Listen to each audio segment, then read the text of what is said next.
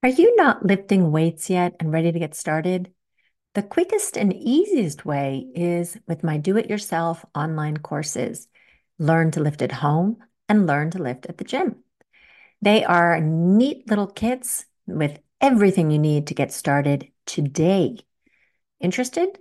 More info at www.befitafter40, that's 40.com/DIY, like do it yourself. And there's a link in the show notes. Happy training.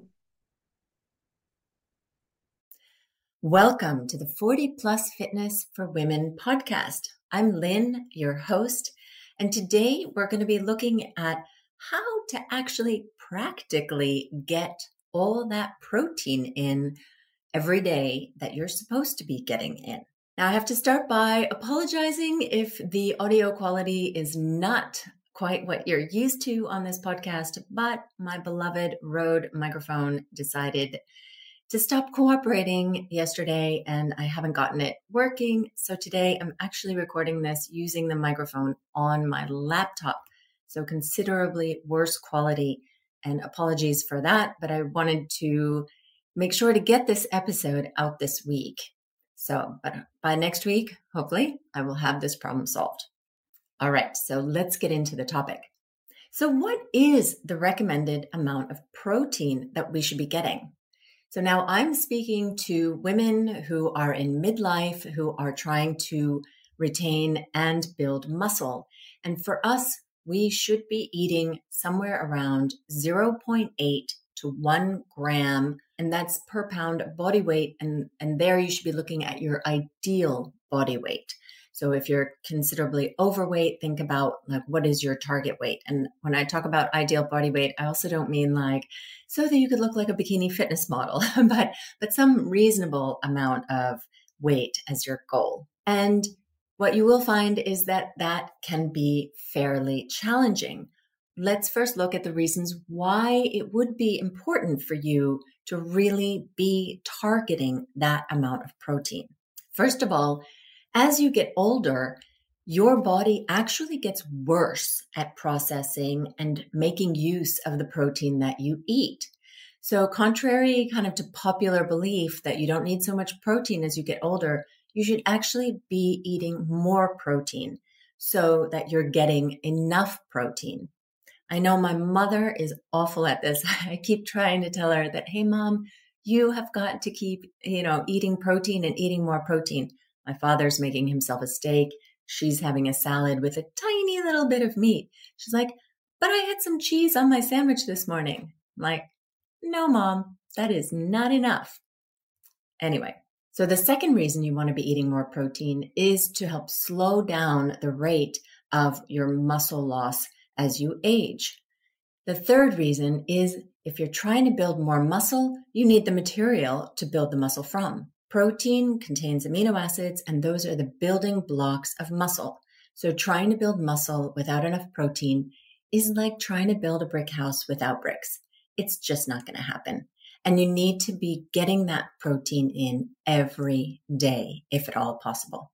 So the fourth thing is something that's not talked about very much, but I think anecdotally, people do notice this when they start eating more protein, is that they don't have these weird cravings or these weird feeling like, I still need to eat something, but I don't really know what. And then you start eating a little bit of this and a little bit of that. And no, you're not getting the satisfaction. That kind of feeling goes away. And at least for me, that's gone away completely. I no longer have those kinds of craving feelings. And the fifth reason is that you will feel fuller for longer. So protein helps you feel more satiated. If you have a meal with the same amount of calories, but more of those calories are from protein, you'll notice that meal will carry you longer than if it was just carbs and fats in there. Okay, so we went through the benefits of having more protein. But now, how do you know how much more you should be eating? How do you know how much you're eating now? Well, unfortunately, the only real way to know is to track. And you don't need to track for a long, long time, but track for, a few days, like typical days of what you're eating. So I would pick a week where, you're not on holiday, there's no major parties or whatever, just normal, regular, everyday life, and start tracking. So get a kitchen scale. Probably you have one at home if you do any kind of baking, and weigh the protein that you're eating. So weigh that chicken breast that you ate, weigh the milk that you put in your coffee, weigh the yogurt that you put or that you ate today. Everything that has protein in it, weigh it and write it down on a piece of paper, and then enter those numbers into a macro tracker. I like to use Fat Secret, but I know that a lot of people use MyFitnessPal. So those are two of the big ones. Then you have to enter those in. And yes, it is a pain in the butt the first time because, you ate that yogurt, then you've got to find like Dannon, 2% strawberry, yogurt, whatever. And then you input those things and you get a look at how much protein you have actually eaten in a day. And I am pretty willing to bet you are going to be quite a bit below what your ideal protein target is.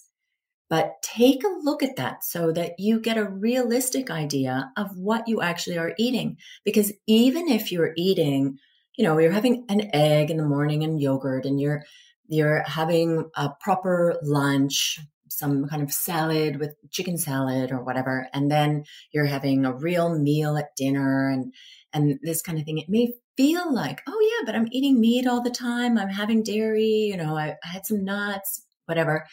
When you calculate it, you will likely find that it is still below what your target needs to be. Okay. So basically that measurement that I just discussed is one that's hopefully going to light the fire under your butt to actually get going on trying to get more protein into your life. And the best way to do this is to be fairly systematic and scientific about it. Hey, if you're ready to start weight training, but you don't really know what to do, I wanted to remind you about my self-study courses called Learn to Lift at Home and Learn to Lift at the Gym. They have everything you need to get started, including a program to follow and videos explaining how to do each exercise. Check them out on my website, www.befitafter40, that's 40.com/DIY, or check the link in the show notes. So I wanted to give you an example of how this works in practice so that you can do this for yourself. So for me, my target is about 140 grams of protein per day. And I have decided to split that into 5 meals. So I eat breakfast in the morning when I get up. I have lunch around 11 o'clock. Then I have a snack around 3 o'clock. I have a protein boost after my workout because I work out in the afternoon, early evening, and then I have dinner in the evening. And that kind of gets timed depending on when my workout is. So I eat 5 meals a day. I have 5 opportunities to eat protein. So if I've got the 140 grams a day target and I'm eating 5 meals, that works out to about 30 grams a meal, give or take, right? Okay, and then I need to throw in one other fact here. So Dr. Stacy Sims is a exercise physiologist and a nutrition scientist who's focused primarily on women. And she's really one of the world's leaders in fitness and nutrition for women in middle age. She's put out a book. She's been on a lot of podcasts. I'm hoping one day I'll have her on my podcast. And she also does trainings. And one of the things that she preaches is to get in that big protein boost right after your workout. So that's whether you've done a weight training session or a HIIT session or whatever, that women in particular need to be getting a high boost of protein right after that workout. And a high boost means 30 to 40 grams of protein. And what it does when you eat that 30 to 40 grams of protein is it shifts your body out of the catabolic state, where it is breaking down muscle, into an anabolic state, where it is building muscle. It also moves you from having higher cortisol levels to having lower cortisol levels. So it takes your body out of that fight flight kind of status that it's in when you're doing your training and moves it into the rest recovery mode. And that's important because once you've had your session, you want to start recovering from it. And as many of you have probably realized, that your recovery is not as fast as what it was when you were in your 20s and 30s. So you want to start getting your body in there a bit faster. So I do this by having about a 45 grams. So I go a little bit over Stacy's range, but 45-gram protein shake right after my training sessions, be that an aerobic or weight training session. And then if I have a rest day, I'll just have that at some point in the afternoon or evening, anytime, basically, just to get in that extra protein. And what that helps me do is makes it easier for me to get my protein dosage in for the day. Because if you start with my 140 grams, that is my daily amount that I'm targeting, and then I've gotten 45 in that protein shake, that means that I only have about 95, 100 grams of protein left that I need to get in those 4 meals, which are food meals. And that means that in those 4 meals, in each of them, I need to get about 25 grams of protein. And that's already like a way easier thing to do. So at breakfast, I'll have 2 eggs and some Greek yogurt or some skyr, and then I have milk in my coffee. And that already brings me to about 25 grams of protein. And that's not hard to do. That's a perfectly normal breakfast. So for lunch, I make sure that I'm getting 150 grams of some kind of meat because I'm a meat eater. So I'll have chicken or ground beef or salmon or something like that, 150 grams of it. So that brings me about 30 grams of protein. Then I have that snack at about 3 o'clock in the afternoon, and that is almost always cottage cheese, non-fat, with tomatoes, and then I have like a slice of bread and maybe some butter on it. So that brings me another 30 grams of protein. See, so it's not so difficult. Plus, it means that I'm eating so frequently throughout the day that I'm not actually getting terribly hungry at any point in time. Then I have the protein shake after my workout. And then finally for dinner, I have the same kind of thing that I have at lunch. So something where I plan to have about 150 grams of meat, plus all the vegetables and whatever that go around with it. So that's how I do it. And when you break it down like that, it actually is not that difficult to achieve. But it does require me to plan a little bit ahead. I like to make big batches of certain foods that I don't mind eating over and over again. So I'll make a batch of spaghetti and meat sauce. I'll make fajitas. So I'll make the chicken and the veggies for that, or like ground chicken bowls. And then I'll eat that for a few days.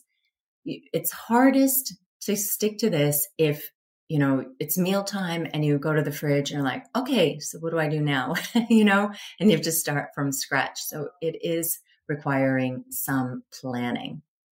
So that's all there is to it in a way. It's fairly simple, but you do need to do some planning and do some measuring to get it done. So to summarize, you want to aim for 0.8 to 1 gram of protein per pound of body weight. And there we're talking about your ideal body weight. 2, as we get older, we need to pay more attention to eating protein because our bodies become worse at processing it. So our bodies are not able to utilize all of the protein that we're eating as well as it did when we were younger. Remember to get in a big dose of protein after your workouts, 30 to 40 grams. And this is specific for women. Men have a longer window of opportunity in getting that protein dose in, but for women in midlife, 30 to 40 grams as soon as possible within 30 minutes of finishing your workout or training session is ideal. Recommended by Stacy Sims. And finally, to get in enough protein requires some planning. If you have any questions or comments, please feel free to reach out to me in Instagram. And follow me on Instagram because I do have a lot of other content there that I don't necessarily bring here to the podcast. I can be found at BeFitAfter40 _ with Lynn, and the link is in the show notes. And with that, I leave you for this week. Happy training.